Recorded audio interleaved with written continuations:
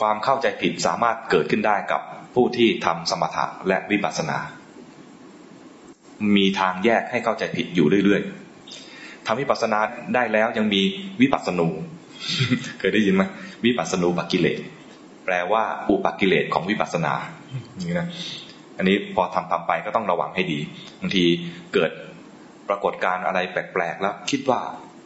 น่าจะเป็นสัญลักษณ์ของมรรคผลมั้งประมาณนี้นะพอสว่างอะไรขึ้นมาเนี่ยละมั้งวาบนี้แหละคือมรรคผลขั้นที่หนึ่งวาบอีกทีนี่กูสกิทาคาแล้ววาบอีกทีอนาคาแล้ววาบอีกทีอรหันต์แล้ววาบอีกทีทำไมมี5วะ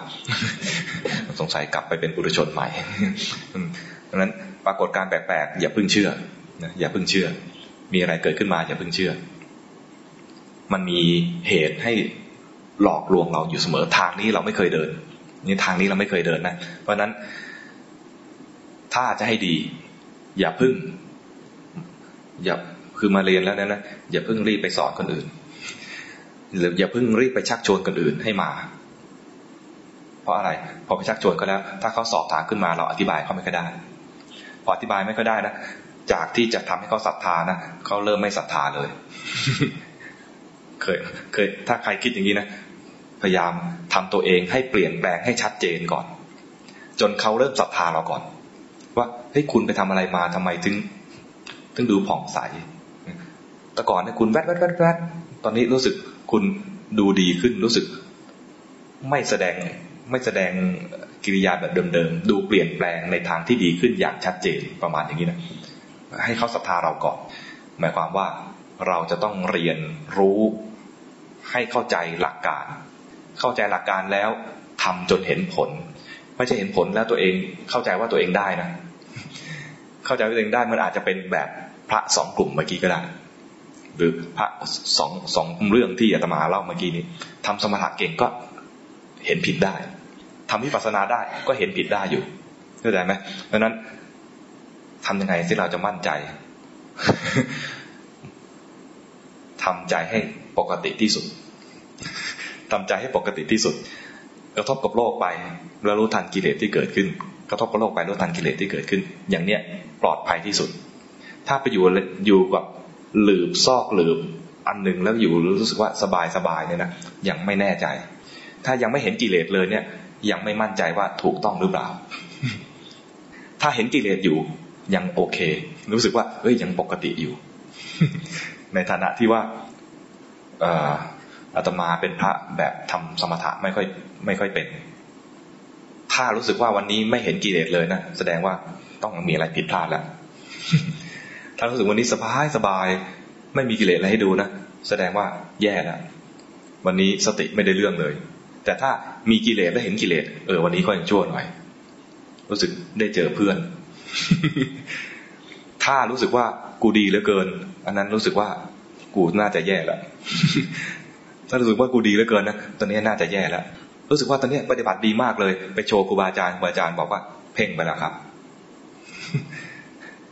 เรายังมีความรู้สึกว่าเข้าใจผิดอะไรอยู่เยอะๆ เข้าใจผิดว่าต้องนิ่งจึงจะดีพอนิ่งคือถ้าเข้าใจว่านิ่งดีนะเราเพ่งไว้เลยไม่อยากให้มันคลอนแคลนไปไหนไม่อยากให้มันแกว่งไม่อยากมันหลุดไปไหนเลยพยายามให้อยู่นิ่งๆพยายามอยู่นิ่งๆเนี่ยนะมันเริ่มจากความเข้าใจผิดว่านิ่งมันดีแล้วก็เลยบังคับตัวเองบังคับแรงไปก็รู้สึกว่าเฮ้ยมันน่าจะเป็นการกดข่มก็พยายามเบาๆก็คือบังคับเบาๆบังคับเบาๆภาษาไทยเรียกว่าประคองเอาไว้บางทีนะเอาละวันเนี้ยพอท่านสอนโยมเสร็จจะมานั่งคุยกับพระแล้วนะเอาละเดี๋ยวเราจะทำงามๆเลยให้ท่านดูพอนั่งปุ๊บชี้เลยประคองอยู่ครับอาจารย์ มันหลอกเราได้นะมันหลอกเราเพราะอะไรเข้าใจผิดว่านิ่งแล้วดีสงบแล้วดี ระวังให้ดีให้กระทบกับโลกแล้วรู้ทันกิเลสดีที่สุดเลยคือจิตที่ธรรมดาที่สุดรู้ทันแบบจิตที่ธรรมดาแบบสบายๆท่านยังเปรียบเทียบอยู่ว่าจิตที่เป็นธรรมดาปกติสบายๆเนี่ยจิตแบบเด็กๆอ่ะจิตแบบเด็กๆไม่มีมายาเขาเรียกอะไรมารยาใช่ไหมมารยาหรือมายามารยาใช่ไหมมารยาเนี่ยเข้าใจไหมมารยา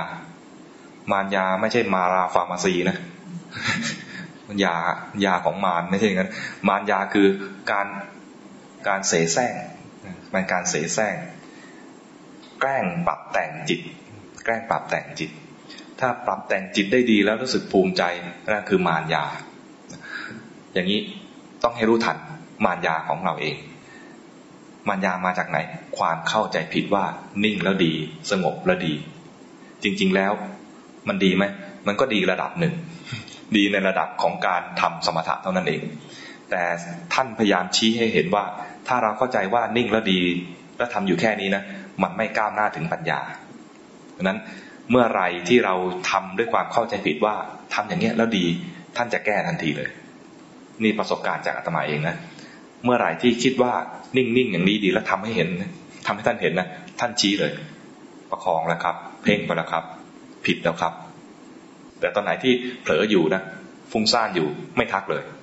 ทำไมไม่ทักเพราะว่าเรารู้อยู่แล้วว่าฟุ้งซ่านไม่ดี ฟุ้งซ่านไม่ดีเป็นจิตที่ปกติด้วยจิตปกติของเราคือฟุ้งซ่านอยู่แล้วแล้วก็ไม่ได้คิดว่าฟุ้งซ่านนี่ดีแต่เมื่อไหร่คิดว่าเฮ้ยมาอยู่ตรงนี้ประคองเอาไว้ประคองไว้แล้วจึงจะดีอันนี้คือคิดผิดยังเข้าใจผิดในแง่ของการปฏิบัติฟังธรรมมาตั้งนานนะฟังธรรมมันเป็นปีๆไม่ใช่ปีเดียวด้วยหลายปียังคิดผิดอย่างนี้อยู่คือคิดว่าประคองนิ่งๆแล้วจึงจะดี เพราะฉะนั้นถ้าโยมมาเข้าคอร์สเดียวนะแล้วยังเข้าใจผิดก็สบายใจได้เลยปกติมาก หน้าที่ของโยมต่อไปก็คือกลับไปทบทวนบ่อยๆทบทวนตัวเองนึกไม่ออกเปิดซีดีใครมีมือถือเปิด YouTube เปิดบ่อยๆทบทวนบ่อยๆเพราะว่าวิชานี้เป็นวิชาที่เราไม่คุ้นเราคุ้นแต่ว่าทำให้เ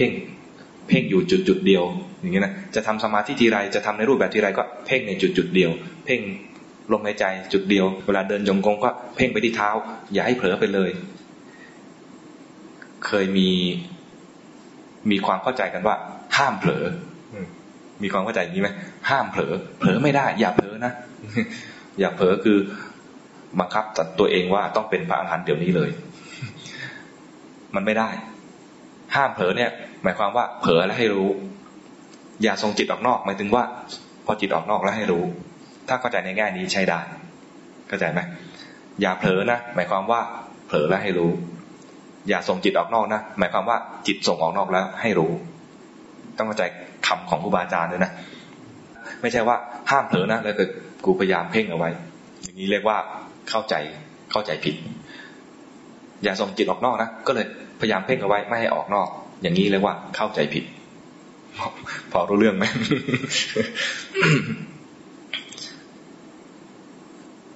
ที่มาพูดเนี่ยนะไม่ใช่ประสบการณ์แค่ครั้งสองครั้งไปฟังแค่ครั้งสองครั้งแล้วก็มาบอกต่อกันได้นะมันต้องทบทวนจนอะไรมีประสบการณ์แม่นพอแม่นในหลักการแล้วจึงจะมาบอกต่อได้แล้วก็ไม่ใช่ฟังครั้งเดียวแล้วจะแม่นแล้วก็ไม่ใช่ท่องมาเพื่อจะมาบอกต่อ มันต้องลองผิดลองถูกและส่วนใหญ่ผิดแล้วรู้ว่าผิดแล้วจึงมาบอกต่อได้ว่าอย่าทำอย่างนี้นะนี่ผิด ไม่ใช่ว่าทำดีไปเลยเรื่อยๆไปเงี้ยส่งเสริมให้ผิดต่อไปเพราะนั้น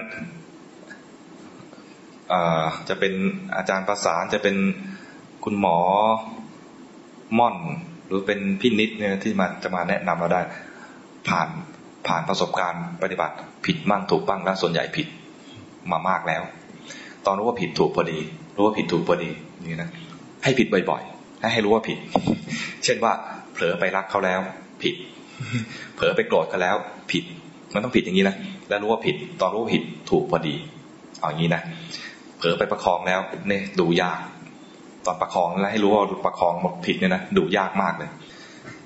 กว่าจะรู้ว่ามีการประคองกว่าจะรู้ว่ามีการรวบท่านใช้หลายคำนะครูบาอาจารย์ใช้หลายคำอาตมาเนี่ยเข้าใจตรงนี้ผิดอยู่นานคิดว่าต้องนิ่งๆอย่างนี้ต้องอยู่จุดตรงนี้ไม่เผลอไปไหนเนี่ยดีท่านก็ใช้คำว่าเพ่งไปแล้วครับประคองไปแล้วครับใช้คำว่าอะไรกันรวบจิตมันรวบมาแล้วครับ พอท่านตรวจกันบ้านองค์นั้นบ้างองค์นี้บ้างชักเข้าใกล้ตัวแล้ว ชักฟุ้งซ่านไม่ได้แล้ววุบ พอวูบขึ้นมารวบแล้วครับวูบไหนวูบเข้าจมูกนี่แหละวูบเข้าจมูกรวบแล้วครับเราเพิ่งจะปฏิบัติตรงนี้แหละเมื่อกี้ฟุ้งซ่านนะไม่ทักเลยนะพอเริ่มคิดเฮ้ยกูต้องปฏิบัติแล้วเพราะว่าเริ่มใกล้ตัวแล้วชี้เลยรวบแล้วครับไม่เห็นว่าตัวเองผิดเลยทักหลายทีนะไม่เห็นตัวเองผิดเลยจนกระทั่งท่านคงปล่อยไปต่อไปไม่ได้แล้วทิ้งไว้อย่างนี้ต่อไปไม่ได้แล้วท่านบอกเลยนะเปลี่ยนที่อยู่ครับเปลี่ยนที่อยู่ที่แรกเนี่ยคือดูลมหายใจที่จมูกนะเริ่มปฏิบัติทีไรคือฟุบก็มาคือรวบเข้ามาเลยเริ่มต้นด้วยการรวบไม่เห็นรวบเริ่มต้นด้วยการเพ่งไม่เห็นว่าเพ่งเริ่มต้นด้วยการบังคับไม่เห็นว่าบังคับเพราะเห็นว่ากูเพิ่งเริ่มเข้าใจไหมสำหรับอาตมานะพอตั้งต้นปุ๊บบังคับปุ๊บคิดว่าเนี่ยคือเพิ่งเริ่มต้นที่ไหนได้ผิดตั้งแต่เริ่มเลยท่านเลยบอกว่าเอาใหม่ครับเปลี่ยนที่อยู่ให้เห็นกายหายใจเห็นกายหายใจโดยที่ยังไม่ต้องอยู่จุดใดจุดหนึ่งเลยเห็นกายหายใจแบบสบายๆไม่เผลอแต่ก็ไม่เพ่งตรงไหนทำได้ไหมยังทำได้ไหมเห็นกายหายใจตอนนี้เลยเห็นกายหายใจสบายๆไม่เผลอไปไหนด้วยแล้วก็ไม่เพ่งด้วยต่อมาก็ลองทำได้แป๊บเดียว ตามภาษาของคนฟุ้งซ่านพอท่านบอกนะพอท่านบอกปุ๊บทำเลยพอทำปุ๊บด้วยความฟุ้งซ่านด้วยความช่างคิดด้วยความนักวิพากษ์วิจารณ์คิดเลยว่ามันจะได้ผลหรือว่ากูทำเพ่งมาตั้งนานแล้วยังไม่ได้ผลเลยยังถูกต่อว่าอยู่เรื่อยๆนะยังถูกทักอยู่เรื่อยๆนะมาทำใจแบบนี้มันจะได้ผลหรือว่านึกเสียดายว่าตัวเองเนี่ยฝึกอย่างนี้มานานอยากกันนั้นเลยกูกลับมาจุดเดิมดีกว่า รู้ลมหายใจรู้ว่ากายหายใจสบายๆตามท่านแล้วนะเห็นกายหายใจสบายๆแล้วก็ด้วยความเคยชินและคิดว่า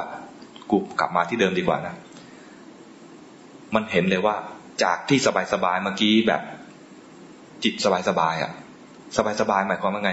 คือไม่ได้บังคับอะไรตัวเองเลยแล้วก็ไม่เผลอด้วยไม่เผลอแล้วก็ไม่เพ่งด้วยพอคิดจะทำวูบก็มาเลยเห็นเลยตอนนั้นวูบแรกนั้นโหมีค่ามากเลยเห็นเลยว่าอ๋อที่ท่านทักมาหลายเดือนเกือบจะปีแล้วนะตรงนี้เอง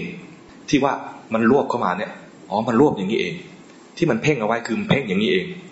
ถ้าไม่มีตัวสบายๆมาเทียบนะไม่เคยเห็นเลยว่าเพ่งเป็นยังไงเหมือนกับว่าตอนที่เราจะเห็นว่าเผลอเป็นยังไงนะต้องมีที่อยู่ก่อนต้องมีวิหารธรรมก่อน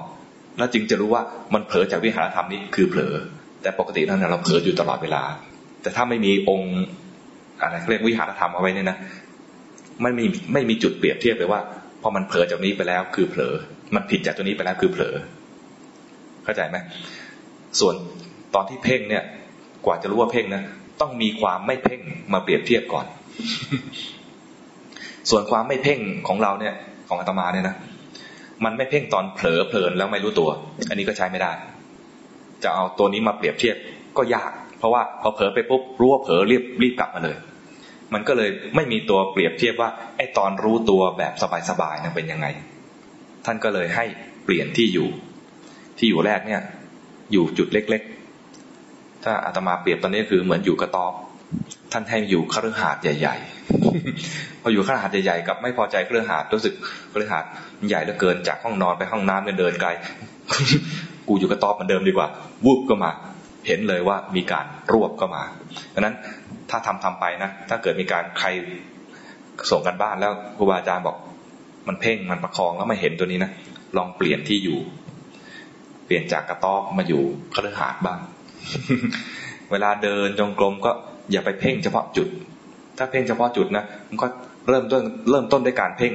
กว่าจะรู้ว่าเพ่งนะอีกนานเพราะคิดว่าเพ่งเนี่ยถูกต้องจะไปอยู่เฉพาะจุดสัมผัสเฉพาะจุดสัมผัสอย่างเงี้ยนะเสร็จเพ่งเรียบร้อยแล้วให้รู้ตัวแบบสบายๆท่าของร่างกายกำลังเดินให้รู้ว่าเดินท่าไหนให้เดินอย่างนั้นแหละไม่ต้องไปตั้งท่าใหม่ไม่ต้องไปทำท่านกกระยางหรือไม่ต้องไปทำท่ากายกรรมอะไรไม่ต้องทำปกติที่สุดทำท่าปกติที่สุด เคยทำหรือไงเนี่ยหัวร้อนเนี่ย ทำปกติที่สุดเพราะว่าพระอรหันต์ทั้งหลายเนี่ยจะปกติมากท่าทางของท่านไม่ต้องแกล้งท่านมีบุคลิกยังไงก็มีบุคลิกอย่างนั้นไม่ใช่ว่าพระอรหันต์ต้องมีท่าเดียวกันหมดทุกองค์ไม่ใช่อย่างนั้นเลยท่านเป็นปกติยังไงก็เป็นปกติอย่างนั้น